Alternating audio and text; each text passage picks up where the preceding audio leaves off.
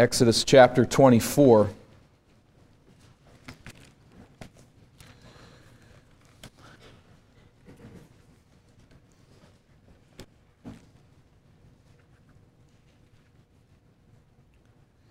Let's bow for a word of prayer as we look into the Word. Father, I pray that the Spirit of God would be active among us, that you would strengthen and teach us through your Word today. There is so much for us to learn. There's so much for us to consider. We ask that the conviction of sin and that the glories of your great nature and perfections would be seen by us today. We need you to meet with us in this unique way. And we long, dear Father, for you to be instructing us through your Spirit, that we would see Christ, that we would see again your nature. And we just pray, God, to this end, be glorified in the attention that we give to your word. And as we spend this time together, I pray that you would make known to us all that we need to see.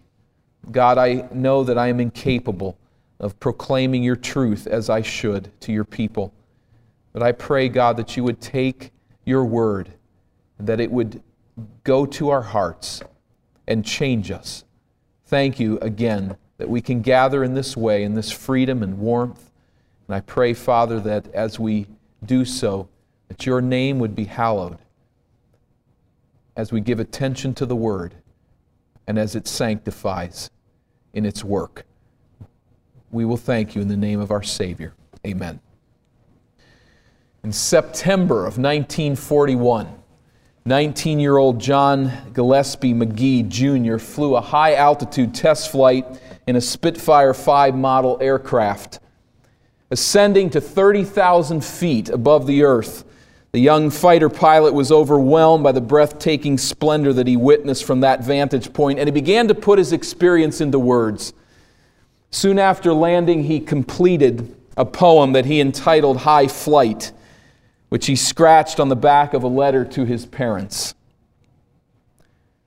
He wrote, "I have slipped the surly bonds of earth," and concluded his poem, "I've trod the high, untrespassed sanctity of space,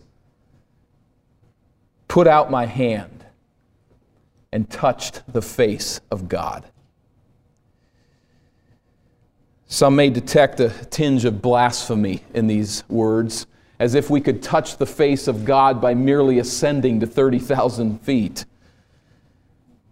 Yet McGee's words, I think, touch a chord of yearning in the hearts of those who long to experience the presence of God. I reached out and touched the face of God.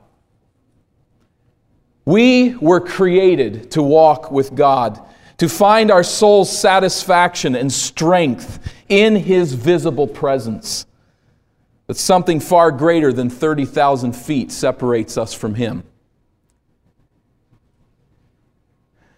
Our sin separates us from God. Our pride, our selfishness, our lust and greed, our anger, our lack of love for God, our lack of love for one another.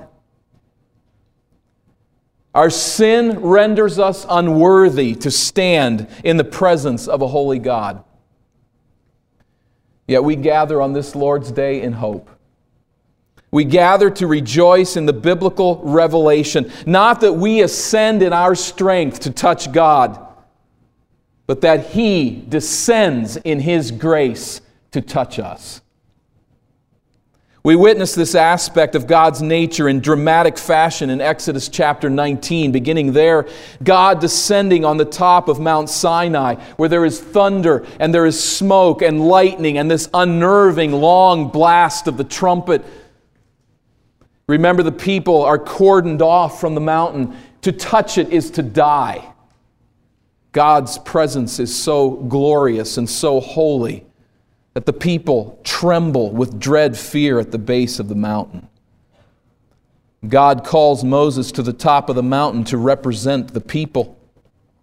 He gives there to Moses the law of God, And we see some of that summarized for us following from chapter 20 and on. And Israel agrees as we come to chapter 24 and verse 3 and verse 7 to obey the law of God that He has given there. They have seen God in His holiness and in His majesty. They have sensed their sin, and now they say, we agree to these terms to follow God, to obey His word. In verse 7 of Exodus 24, all that the Lord has spoken we will do, and we will be obedient. In verse 9 of chapter 24, we read on that Moses and Aaron and Nadab and Abihu and 70 of the elders of Israel went up, and they saw the God of Israel. There was under his feet, as it were, a pavement of sapphire stone like the very heaven for clearness. And he did not lay his hand on the chief men of the people of Israel. They beheld God and ate and drank. Verse 15, then Moses went up to the mountain, and the cloud covered the mountain. The glory of the Lord dwelt on Mount Sinai, and the cloud covered it 6 days. And on the 7th day He called to Moses out of the midst of the cloud. Now the appearance of the glory of the Lord was like a devouring fire on the top of the mountain in the sight of the people of Israel. Moses entered the cloud and went up on the mountain, and Moses was on the mountain 40 days and 40 nights. And the Lord said to Moses, speak to the people of Israel, that they take for me a contribution. From every man whose heart moves him, you shall receive the contribution for me. And this is the contribution that you shall receive from them: gold, silver, and bronze, blue and purple and scarlet yarns, and fine twined linen, goat's hair, tanned ram skins, goat skins. You see the marginal note there, possibly some type of sea animal. Acacia wood, sometimes called shittim, oil for the lamp, spices for the anointing oil and for the fragrant incense, onyx stones and stones for setting, for the ephod and for the breastpiece. This would be of the high priest. And verse 8, and let them make me a sanctuary that I may dwell in their midst, exactly as I show you concerning the pattern of the tabernacle and of all its furniture, so you shall make it. We see here that the Creator God is at it again. On Mount Sinai, He initiates and He designs the construction of a sanctuary. Verse 8, a place, a unique environment where He will dwell on earth among His people. This glorious presence that must be shrouded in a cloud and can yet be seen by people at the base of this mountain will reside with the people, will come to dwell among them. We see concerning the construction plan for the tabernacle that God does not invite input from Moses here. He does not leave Israel to hold a design contest for a new building. God reveals to Moses precisely how this tent will be constructed and how the service will operate in it.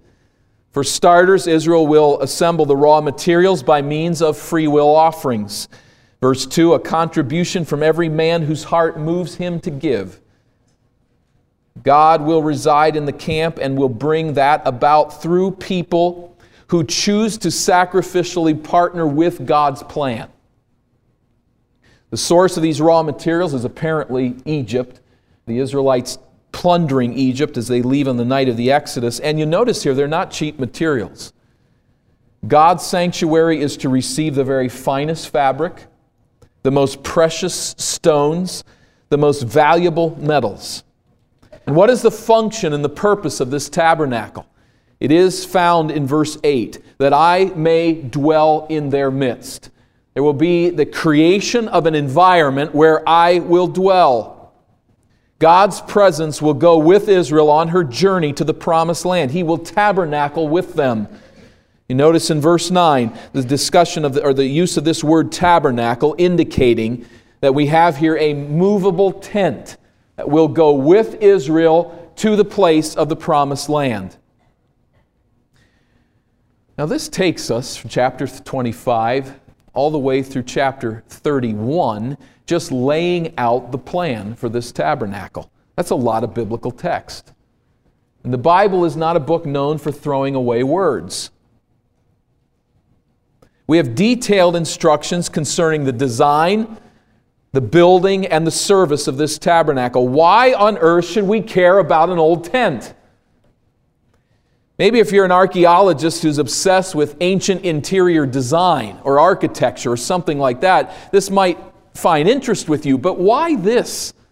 Why so much text and so much detail? Do we really need to know about the clamps in the tabernacle? How many they are and what the material is? Do we really care? Wouldn't it be possible for the Bible to summarize this all in 3 verses? Certainly would be. I think what we need to come to understand is the holiness of this text. That as verse 8 says, God has come to dwell with His people. And you don't skip by that. You stop here and you consider every clamp.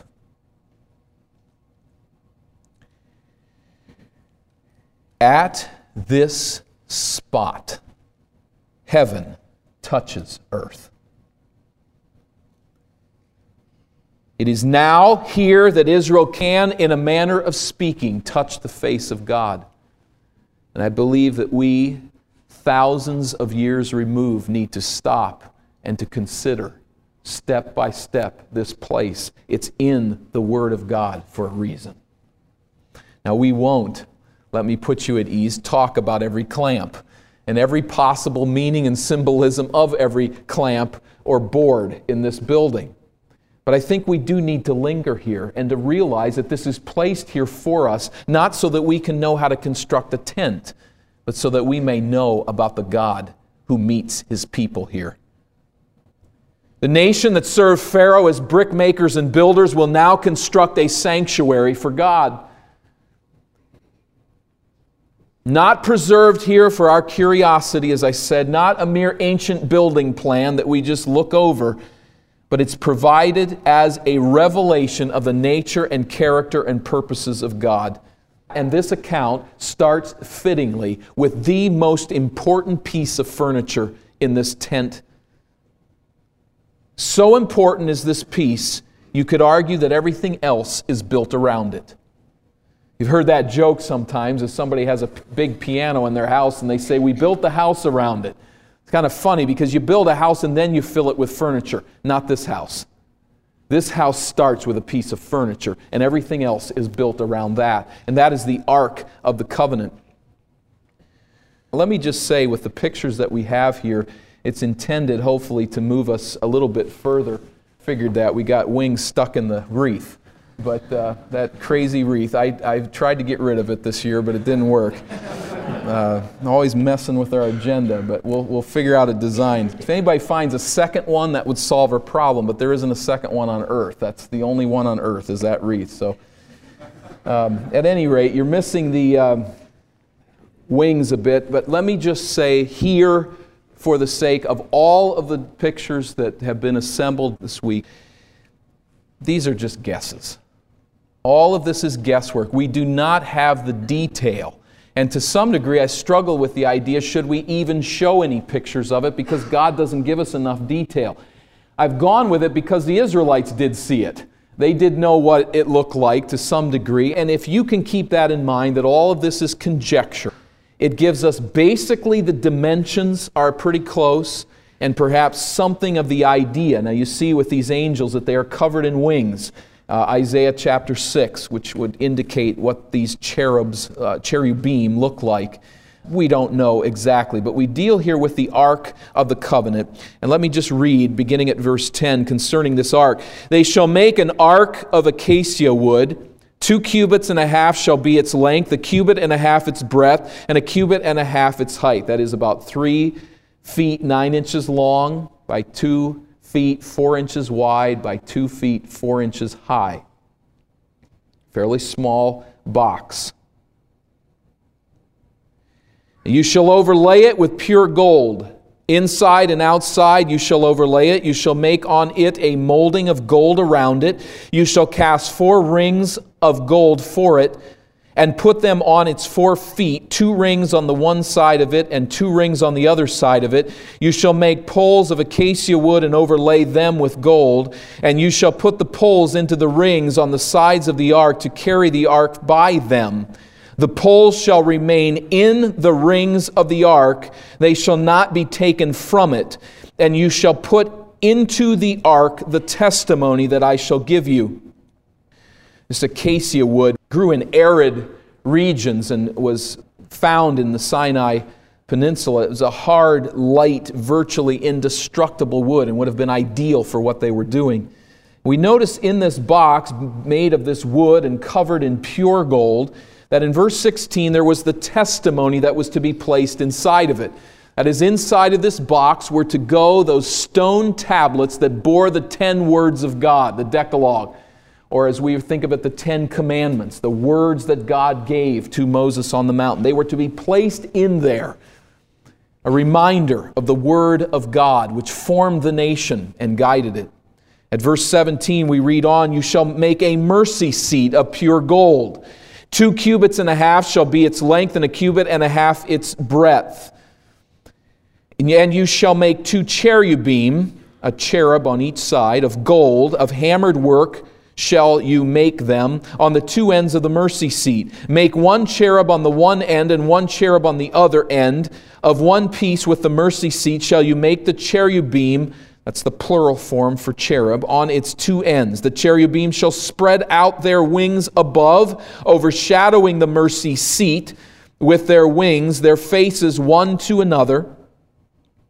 Toward the mercy seat shall the faces of the cherubim be. That is, apparently they are to be looking down upon the lid. And you shall put the mercy seat on the top of the ark. And in the ark you shall put the testimony that I shall give you. There I will meet with you from above the mercy seat, from between the 2 cherubim that are on the ark of the testimony. I will speak with you about all that I will give you in commandment for the people of Israel. This mercy seat, or the Hebrew word, is simply covering. It means a covering like a lid.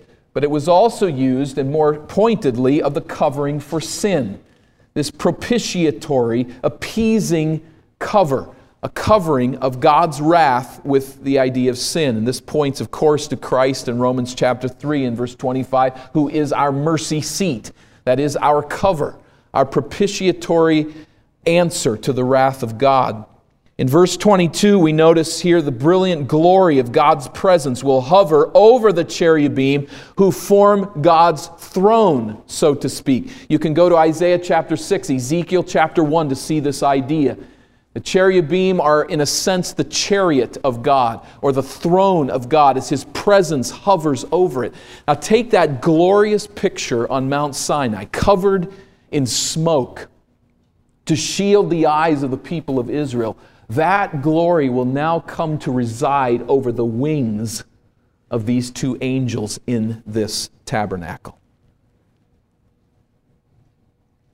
There's no graven image that is to be crafted to represent God. God's living presence will hover over this ark.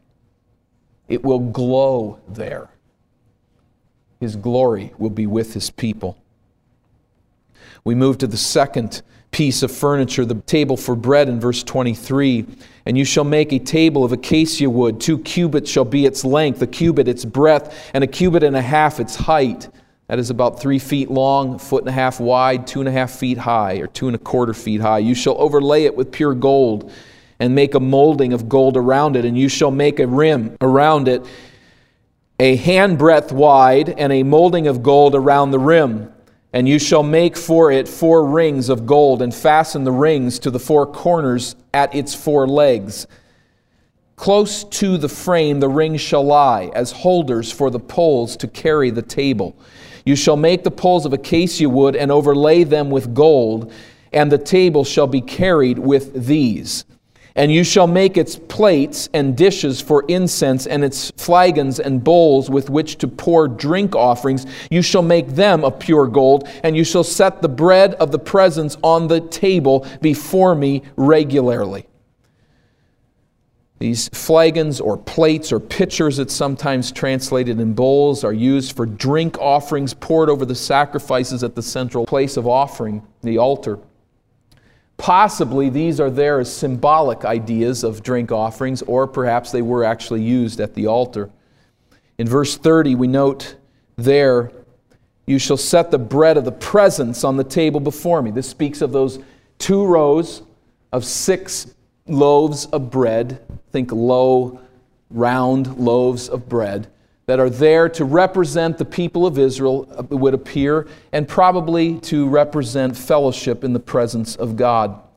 We move then, thirdly, to the lampstand in verse 31. You shall make a lampstand of pure gold. The lampstand shall be made of hammered work, its base, its stem, its cups, its calyxes, that is a sort of exterior kind of leafy protection of a plant, and its flowers shall be of one piece with it, and there shall be 6 branches going out of its sides, 3 branches of the lampstand out of one side of it, and 3 branches of the lampstand out of the other side of it. 3 cups made like almond blossoms, each with calyx and flower on one branch, and 3 cups made like almond blossoms, each with calyx and flower on the other branch.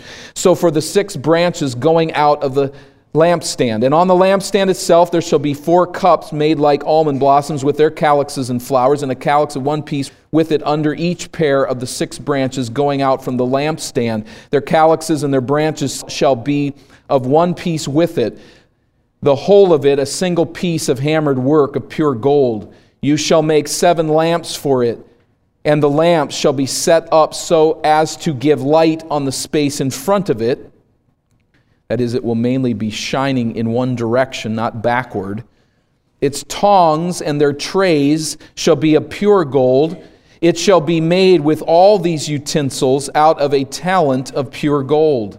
That is, all of it will be about 75 pounds of pure gold.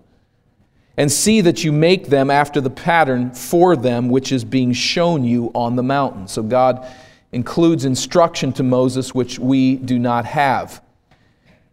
The practical function is obviously to give light to this tabernacle which has no windows. The symbolic meaning is left up to conjecture. Perhaps we should see here Jesus as the light of the world, but we could go on all day about what the symbolism here, which is really not revealed to us. We simply have this amazing candlestick. We come then to the tabernacle itself, having discussed these 3 pieces of furniture. In verse 1 of chapter 6, in this graphic that we have here on the wall, we have a picture from a distance of the overall tabernacle structure, a model that is built of it. And again, with somewhat conjectural as to how precisely it looked, but basically in this form, as you would see it from a distance. But learning about it specifically in verse 1 of chapter 26, moreover, you shall make the tabernacle with 10 curtains of fine twined linen, and blue and purple and scarlet yarns. You shall make them with cherubim skillfully worked into them. The length of each curtain shall be 28 cubits, and the breadth of each curtain 4 cubits. All the curtains shall be of the same size. 5 curtains shall be coupled to one another, and the other 5 curtains shall be coupled to one another. And you shall make loops of blue on the edge of the outermost curtain in the first set. Likewise, you shall make loops on the edge of the outermost curtain of the second set. 50 loops you shall make on the one curtain. With 50 loops you shall make on the edge of the curtain that is in the second set. The loops shall be opposite one another, the loops. And you shall make 50 clasps of gold, and couple the curtains one to the other with the clasps, so that the tabernacle may be a single whole. This first layer of high-quality fabric, this first covering of fabric, it looks obviously very boxy here, but there's that first covering of fabric that is of high quality, and it is consisting of 10 massive sheets that were joined by 50 golden clasps and then draped over this acacia wood frame. Over top this layer of fine fabric was stretched out a second layer. This outward frame, you can kind of see the depicting here of these draping fabric, the second being more coarse than the first layer of goat skins. And then as we come to verse 7, you shall also make curtains of goat's hair for a tent over the tabernacle. 11 curtains shall you make. The length of each curtain shall be 30 cubits, and the breadth of each curtain 4 cubits. The 11 curtains shall be the same size. You shall couple 5 curtains by themselves and 6 curtains by themselves, and the 6th curtain you shall double over at the front of the tent. And you shall make 50 loops on the edge of the curtain that is outermost in one set, and 50 loops on the edge of the curtain that is outermost in the second set. You shall make 50 clasps of bronze, and put the clasp into the loops, and couple the tent together, that it may be a single whole. And the part that remains of the curtains of the tent, the half curtain that remains, you shall hang over the back of the tabernacle, and the extra that remains in the length of the curtains, the cubit on the one side and the cubit on the other side, shall hang over the sides of the tabernacle, on this side and on that side, to cover it. That's the main point here. And you shall make for the tent a covering of tanned ram skins and a covering of goat skins on top. So the idea here is just this simple, coarse fabric covering to protect the tabernacle. At verse 15, we read on, you shall make upright frames for the tabernacle of acacia wood. 10 cubits shall be the length of a frame, and a cubit and a half the breadth of each frame. There shall be 2 tenons in each frame for fitting together. So shall you do for all the frames of the tabernacle. You shall make the frames for the tabernacle, 20 frames for the south side, 40 bases of silver you shall make under the 20 frames, 2 bases under one frame for its 2 tenons, and 2 bases under the next frame for its 2 tenons, and for the second side of the tabernacle on the north side 20 frames, and their 40 bases of silver, 2 bases under one frame, and 2 bases under the next frame. And for the rear of the tabernacle westward you shall make 6 frames, and you shall make 2 frames for corners of the tabernacle in the rear, and shall be separate beneath, but joined at the top at the first ring. Thus shall it be with both of them. They shall form the 2 corners, and there shall be 8 frames with their bases of silver, 16 bases, 2 bases under one frame, 2 bases under another frame. And you shall make bars of acacia wood, 5 for the frames of the one side of the tabernacle, and 5 bars for the frames of the other side of the tabernacle, and 5 bars for the frames of the side of the tabernacle at the rear westward. The middle bar, halfway up the frame, shall run from end to end. You shall overlay the frames with gold, and shall make their rings of gold for holders for the bars, and you shall overlay the bars with gold. And you shall erect the tabernacle according to the plan for it you were shown on the mountain. So in other words, we're not supposed to be able to go out and build this today. There's plans we don't have, but you get the basic idea. There is this, as you see here, the tearaway, there's a simple frame of wood, and all of this covered in gold, and then there are these pillars that will hold a curtain, and 2 curtains, one here in front of the Ark of the Covenant, and one curtain here to divide the holy place. All of this put together and assembled, something like a big Lego set. All of these frames, you just put the boards in them, and they all set up and connect together with these latches and clasps, and you set up the structure and then drape it in these 3 layers of fabric. At verse 31 we read, and you shall make a veil of blue and purple and scarlet yarn and fine twined linen. It shall be made with cherubim skillfully worked into it, and you shall hang it on 4 pillars of acacia overlay with gold, with hooks of gold, with 4 bases of silver. And you shall hang the veil from the clasps, and bring the ark of the testimony in there within the veil. And the veil shall separate for you the holy place from the most holy place. You shall put the mercy seat on the ark of the testimony in the most holy place, and you shall set the table outside the veil, and the lampstand on the south side of the tabernacle opposite the table, and you shall put the table on the north side. So this is all depicting here, this screen, kind of in this purplish color here, that would be extended across. But there are these posts that will hold up these curtains, and this curtain will divide out the most holy place, where the ark is, from the holy place where there is the candle, the table, and we have not yet discussed the altar of burnt incense, and then there will be this exterior curtain. Now pay attention. It starts to all get a little muddled about this point, doesn't it? But listen carefully. Verse 36, you shall make a screen for the entrance of the tent of blue and purple and scarlet yarns and fine twined linen, embroidered with needlework. No cherubs. And you shall make for the screen 5 pillars of cassia and overlay them with gold. Their hooks shall be of gold, and you shall cast 5 bases of bronze for them. Just note that. We come then, after the discussion of this tabernacle and its structure, to the outside and encounter first of all in verse 1 of chapter 27 the bronze altar. You shall make the altar of acacia wood 5 cubits long and 5 cubits broad. The altar shall be square, and its height shall be 3 cubits. And you shall make horns for it on the 4 corners. Its horn shall be of one piece with it, and shall overlay it with bronze.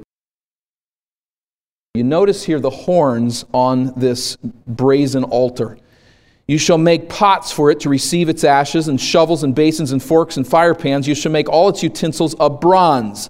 You shall also make for it a grating, a network of bronze, and on the net you shall make 4 bronze rings at its 4 corners. A net, or we call it a grill.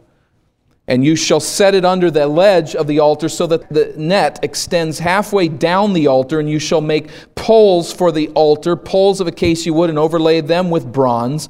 And the poles shall be put through the ring so that the poles are on the 2 sides of the altar when it is carried. And you shall make it hollow with boards. As it has been shown you on the mountain, so shall it be made. This 7'6" square altar, about 4.5 feet high, has 4 horns on it, used for binding live animals to the altar, and perhaps also aiding in keeping slaughtered animals from sliding off when there was a lot of work being done. The altar was hollow, a space provided apparently for firewood and for the ashes. And then as we go further back then to the courtyard itself, we find in verse 9 of chapter 27 that you shall make the court of the tabernacle. On the south side of the court shall have hangings of fine twined linen 100 cubits long for one side. Its 20 pillars and their 20 bases shall be of bronze, but the hooks and the pillars and their fillets shall be of silver. And likewise for its length on the north side there shall be hangings 100 cubits long, its pillars 20 and their bases 20 and of bronze, but the hooks of the pillars and their fillets shall be of silver. And for the breadth of the court on the west side there shall be hangings for 50 cubits with 10 pillars and 10 bases. The breadth of the court on the front to the east shall be 50 cubits. The hangings for the one side of the gate shall be 15 cubits with their 3 pillars and 3 bases. And on the other side, the hangings shall be 15 cubits and their 3 pillars and their 3 bases. For the gate of the court, there shall be a screen 20 cubits long, of blue and purple, scarlet yarn, and fine twined linen, embroidered with needlework. It shall have 4 pillars, and with them 4 bases. All the pillars around the court shall be filleted with silver. Their hooks shall be of silver, and their bases of bronze. Notice hooks of silver, bases of bronze. Just note that. The length of the court shall be 100 cubits, and the breadth 50, and the height 5 cubits, with hangings of fine twined linen and bases of bronze. All the utensils of the tabernacle for every use, and all its pegs, and all the pegs of the court shall be of bronze. 150 feet length, 75 feet wide, with a 7'6" high curtain all around, thus obviously blocking any vision into the tabernacle by the people on the outside. The fence cordoned off Israel. For reasons that are mysterious to us, we now come to discuss the oil that goes back in that lamp. Why here? I don't know. But in verse 20 we read, "You shall command the people of Israel that they bring to you pure beaten olive oil for the light, that a lamp may regularly be set up to burn. In the tent of meeting outside the veil that is before the testimony, Aaron and his sons shall tend it from evening to morning before the Lord. It shall be a statute forever to be observed throughout their generations by the people of Israel. Let's think through this for a minute. As I mentioned, this is not given to us simply for our curiosity. It's meant to slow us down and to think. It's meant, I believe, for meditation. Now, the way that I'm going to go with this in the time that remains as we can contemplate a bit further is not the way that many have gone through history. And that is to find in every clasp, in every base, in every board, in every piece of fabric, some mysterious meaning pointing us to Christ. There may be meaning here that we will be learning throughout all of eternity. I don't know. Let me be the last one to say that I know all of what God symbolizes here. But what I can say, I think authoritatively, is that He does not fill in those blanks for us in this text. There might be some things that we do see, such as Romans chapter 3 and verse 25, that indicate this is all obviously pointing forward. But I think what we need to do, rather than to get our nose 2 inches away from each of these pieces, is to step back and ask the question, what is God saying about Himself and about His people? What is the message in this tent? This is not an afterthought. This is not a casual reference to a few pieces of furniture in a tent that might be useful to you. There is another tent that is mentioned, I think, along these lines. It's just casually mentioned because it's a temporary tent. But this tent has special meaning. And that special meaning says you must pay attention to every single piece, because it says something about me, God says to Moses, and it says something about my people. Israel is serving God now, not Pharaoh. But who is this God Israel serves? Remember the call to Pharaoh? Let my people go that they may serve me in the desert.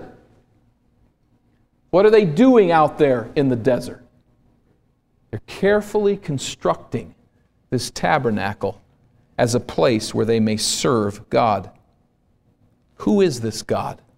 Who is this God that we serve? Our goal here is not to run out and build a replica, although have at it if you'd like. It's an interesting process. I've done it once. The purpose here is to teach us who God is and how sinners can enter His presence. I will dwell with them. We learn in this text that we serve a God of transcendent holiness.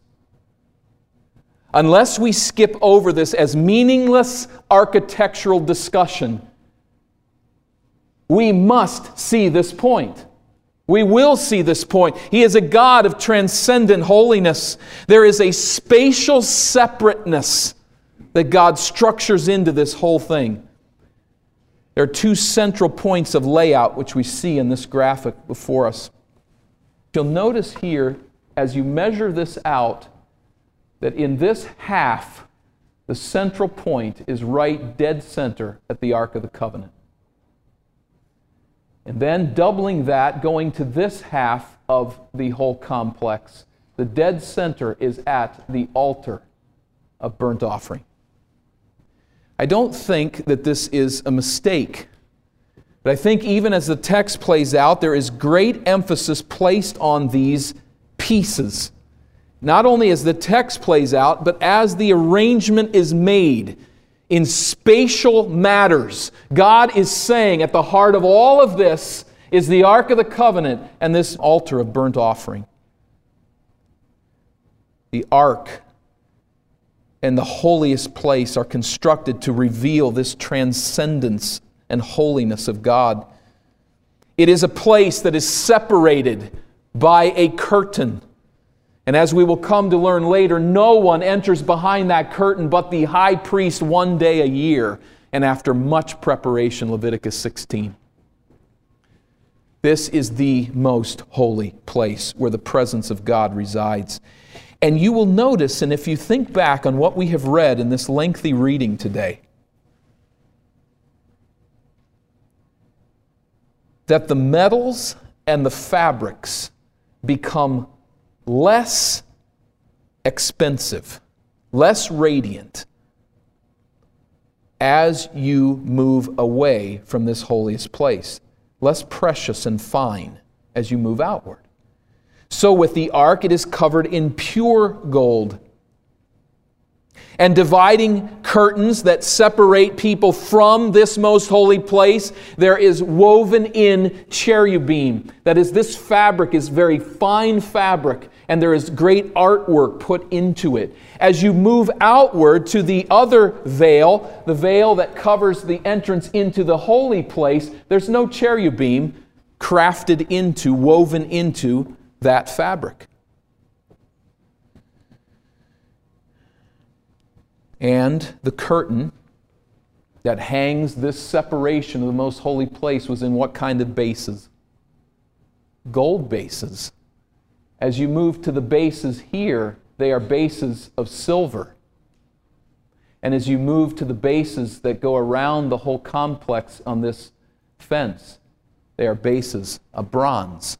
As you move away from the altar, the metals become less precious and the fabric less fine. The material over the ark is of the highest value. The next material becomes less value, and the outer covering the least valuable and the most protective from the elements. The ark and all furnishings near the ark are made of pure gold, but the altar and the laver are constructed of what? They're constructed of bronze, as are the pillars and the bases holding up the exterior fence. It is as if to say, when we deal with the issues of man and his sin, when we deal with the issue of man and his fallenness and his separateness from the holiness of God, we deal in bronze, but here we deal in pure gold. There is this transcendent holiness of God that is demonstrated in this construction. And you'll notice not only the materials, but also the dimensions. This place right here is a perfect cube. 15 feet, 15 feet, and to the ceiling, 15 feet. As we move out from there, the dimensions become less ideal. The holy place being twice the length, and the courtyard twice the length, and with no roof. And so as we move out from that place, the dimensions begin to spread off the blueprint. And the point in all of this, I think, is that God is holy and distinct, and His glory is above all else. The place of greatest splendor is the place where God resides. And that presence is with us. And the flip side of this transcendent holiness of God, we learn secondly, is that we serve a God of merciful immanence. Transcendence, His distinctness, His greatness, His beyondness. But we find in all of this structure as well that we serve a God of merciful immanence, of closeness and proximity to us. The God of transcendent holiness moves to dwell among His people. In the beginning, He created a garden of delight in which He walked with man. Sin has locked the door of Eden, which is guarded by cherubim with flashing swords. But here at the tabernacle, God creates a spot of heaven on earth. This is, as one has put it, a piece of holy ground amid a world that has lost its way. Here, heaven has touched earth. And wonderfully, this place moves. It's not stuck on Mount Sinai. You don't have to go there where God permanently resides on earth and to visit Him there in a pilgrimage. He's not restricted to this permanent house like a pagan god, not stuck on Sinai, unencumbered with the travails of His people. This God of great transcendent holiness will walk with them. He will dwell among them, and He will go where they go, in fact, leading them where they should go. You do not build a shrine and stand this God up on a shelf. This God moves with you, never leaving or forsaking you. Even when this place rests eventually in a temple on Mount Zion, its carrying poles remain in place. I don't know if it's wishful thinking or how much there is behind it, but I know I've not read, but there are articles that will argue the point that in fact in the temple, the tabernacle was the interior building. It's possible. The point is, however, it was always ready to move.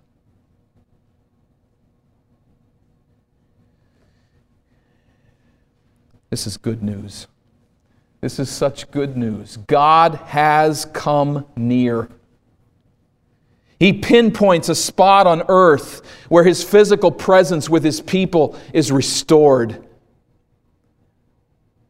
But we have to also say, in light of all that we're seeing here, this doesn't mean we then just go skipping thoughtlessly into the presence of God, does it? Thirdly, we see that we serve this God of wonder as sinners. There's only one entrance into this. Where is it? There's no windows. There's no doors around the outside. There is one entrance, and that is here. And in that one entrance, everything filtered in this direction, by the way, just a side point, but with your back to the sun, putting your back to one glory and setting your face to another, you enter into this place in what is the first thing that everyone sees as they enter in.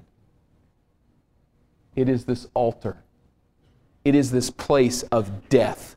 It is this earthy bronze altar, which reminds everyone as they walk in, every priest, of sin. Here, animals must die to shed blood so that sinful people can enter the presence of God. God goes with His people, but we must approach Him as sinners and on His terms. An altar for burning sacrifice, a veil for limiting access, a second veil from further limiting access. We are sinners and must come to God carefully. And we learn then, number 4, that we serve a God of redeeming grace. We realize in all of this approach to God as Christian believers, as those who have come to understand Jesus Christ and come to saving relationship with Him, we realize that in Christ there is this entrance into the presence of God. Turn again to John chapter 1 and verse 14, or quote it in your mind. Or here we find an amazing reference to Christ and His connection to this whole tabernacle system. We must hasten through to this. In John chapter 1 and verse 14 reads, "And the Word became flesh and dwelt among us, and we have seen His glory. Glory is of the only Son from the Father, full of grace and truth."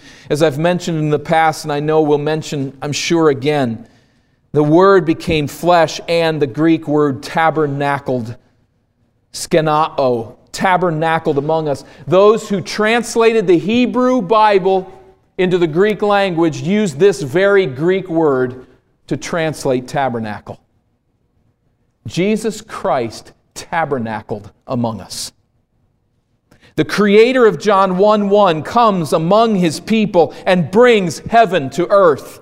Jesus is the new tabernacle where man can meet with God. Jesus is not made with metal and wood and fabric. He is made with flesh and blood. And in His flesh, He becomes the sacrifice for our sins. You remember the day that Jesus dies. There is that large inner veil. At that point, depending on what you read, at least 4 inches thick fabric and 15 feet high, and that veil is shred from top to bottom by the hand of God. Not the day Jesus is born, But the day that Jesus dies, when the sacrifice for atonement has been completed, the last sacrifice offers his life and dies, and that veil is shred. Matthew chapter 27 depicts that for us. And in Acts chapter 6 and verse 7, we read that many priests came to know Christ as Savior because of the splitting of that veil. A fissure was made that provided access to the ark. The glory of God had long by that time departed from his place above the ark. But on that day that Jesus dies, that veil is split. And the access to the presence of God is now a whole other thing. The death of Jesus renders the old order obsolete, not because it was inferior, but because its function was to point forward to Him. He is the one who tabernacles among us. He is the presence of God with us. Jesus is God and is the one who ushers us into His presence. Emmanuel is His name. God with us. 25, verse 8 of Exodus. I will dwell with you. All of this, let me remind you, was not put together at some late date by someone concocting a fancy story, but was rather written by the hand of God. There are thousands of years that separate the building of this tabernacle. There are thousands of years of the worship of the people of Israel using this tabernacle/temple to understand these principles of God's majesty and transcendence and immanence and their own sinfulness. Thousands of years that divide writer from writer, and we come to this day on which Christ dies and that veil is split. This is the hand of God. This is the story of God. It is to the person of Jesus Christ that He points us. And if you have not come to understand that this is who Jesus is, the way to God, by being the sacrifice for your sin, and by being the one as priest who can usher you into the presence of God, you need to see this truth and embrace it. There is no other name under heaven given among men by which we must be saved. Jesus is the final priest, the final sacrifice. He is God with us, and He will provide the forgiveness of sin as you come to place your faith and trust in Him, as He enlightens you to do so. And now for those who know Christ in this saving way, who have come into the presence of God through the saving grace of Christ, where is the presence of God today? God resides in heaven. Christ is seated at the right hand of the throne of God. But is there no place here in this earth? We know the New Testament teaching, and I won't belabor these points, but 1 Corinthians chapter 3, 1 Corinthians chapter 6, Ephesians chapter 2, and what we looked at it just a few weeks ago in Colossians chapter 1 and verse 27. What is the hope of glory? It is Christ in you. The Spirit of God has taken up residence in a new temple. That temple is the body of the saved believer. The one who has come to saving faith in Jesus Christ becomes the temple of the Spirit of God who dwells within us. We don't sin and wonder if God is looking over our shoulder. For those who know Christ as Savior, we sin against the God who dwells within. We are not divine. We've not been given some spark of divinity that is humanly oriented, but there is a unique and mysterious sense in which we have been hidden with Christ in God and indwelt by the Spirit of God. And so there is only one thing to do in light of this tabernacle, and that is to make sure that every base and every board and every clamp is in order. There should be no private closets in our life. There should be no messy holy places and no destruction in the most holy place.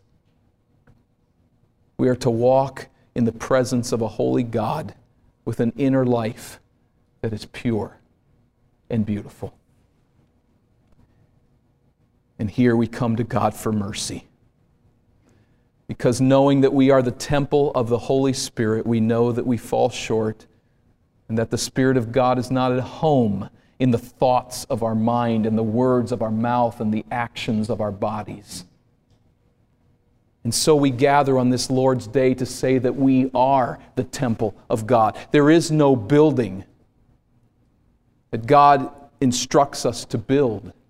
We are the building of God, the Holy Spirit dwelling in us by His Spirit. And so we gather as His people to seek repentance and confession and to rejoice in His mercies because He dwells with us. And we come to say, this isn't the end.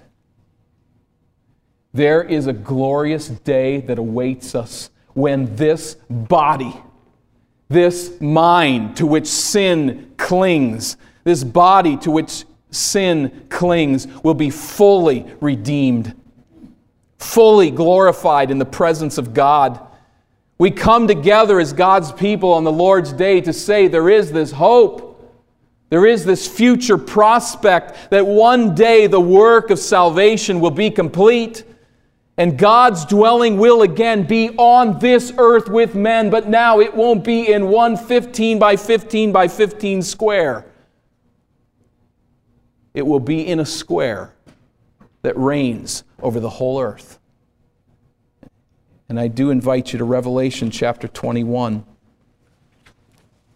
What does this cubicle room mean to us? It sets in order a pattern for which we hope, to which we look. Revelation chapter 21. And I'd like first to look at verse 3. I'll just read at verse 1 to get the flow. 21:1 of Revelation. Then I saw a new heaven and a new earth. For the first heaven and the first earth had passed away, and the sea was no more. And I saw the holy city, New Jerusalem, coming down out of heaven from God, prepared as a bride adorned for her husband. And I heard a loud voice from the throne saying, Behold, the dwelling place of God is with man. He will dwell with them, and they will be His people, and God Himself will be with them as their God. Here we come back. But this is a new day. It's a new heaven, it's a new earth, and it's a new cube. For verse 16 says of this descending heavenly city, the city lies 4 square. 21:16, its length the same as its width, and He measured the city with the rod, 12,000 stadia. Its length and width and height are equal. He also measured its wall 144 cubits by human measurement, which is also an angel's measurement. And this cube is built of jasper, while the city was pure gold, clear as glass. And the foundations of the wall of the city were adorned with every kind of jewel, jasper, and sapphire, agate, and emerald, and onyx, carnelian, and chrysolite, and beryl, and topaz, and chrysoprase, and jacinth, and amethyst. And the 12 gates were 12 pearls.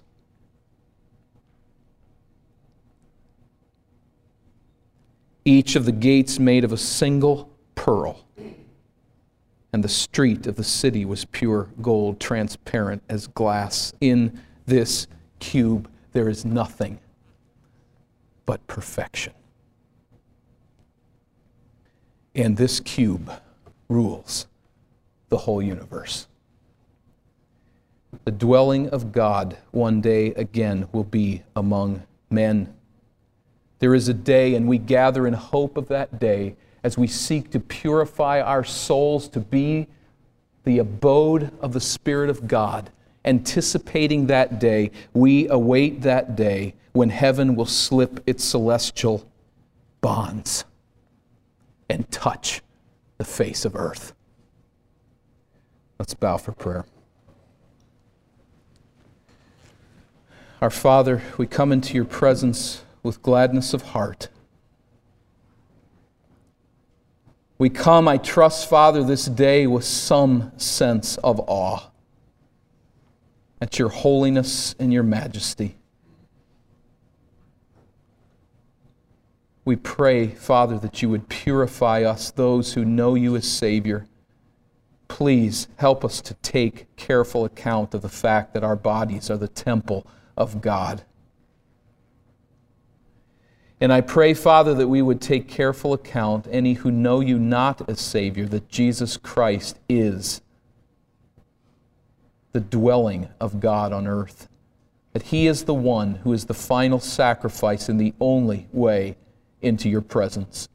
I pray that you will draw to yourself anyone who knows Christ not as Savior, who has not come to a place of personal faith, embracing Jesus as the King of Kings and Lord of Lords and Savior of His people. God, I pray in your merciful grace that you will draw us all to yourself, that as we have studied through this lengthy discussion, the tabernacle of God, that none of us would walk away with any other desire than to be closer to you, to walk more in your holy presence. God, may we come in fear and repentance as we pinpoint that central spot of the altar of burnt offering. And may we come with awe and joy as we pinpoint your glory above that ark, and know that all this has been made for us in Christ. May we rejoice, and may we hail the power of His name. It is through Him that we pray. Amen.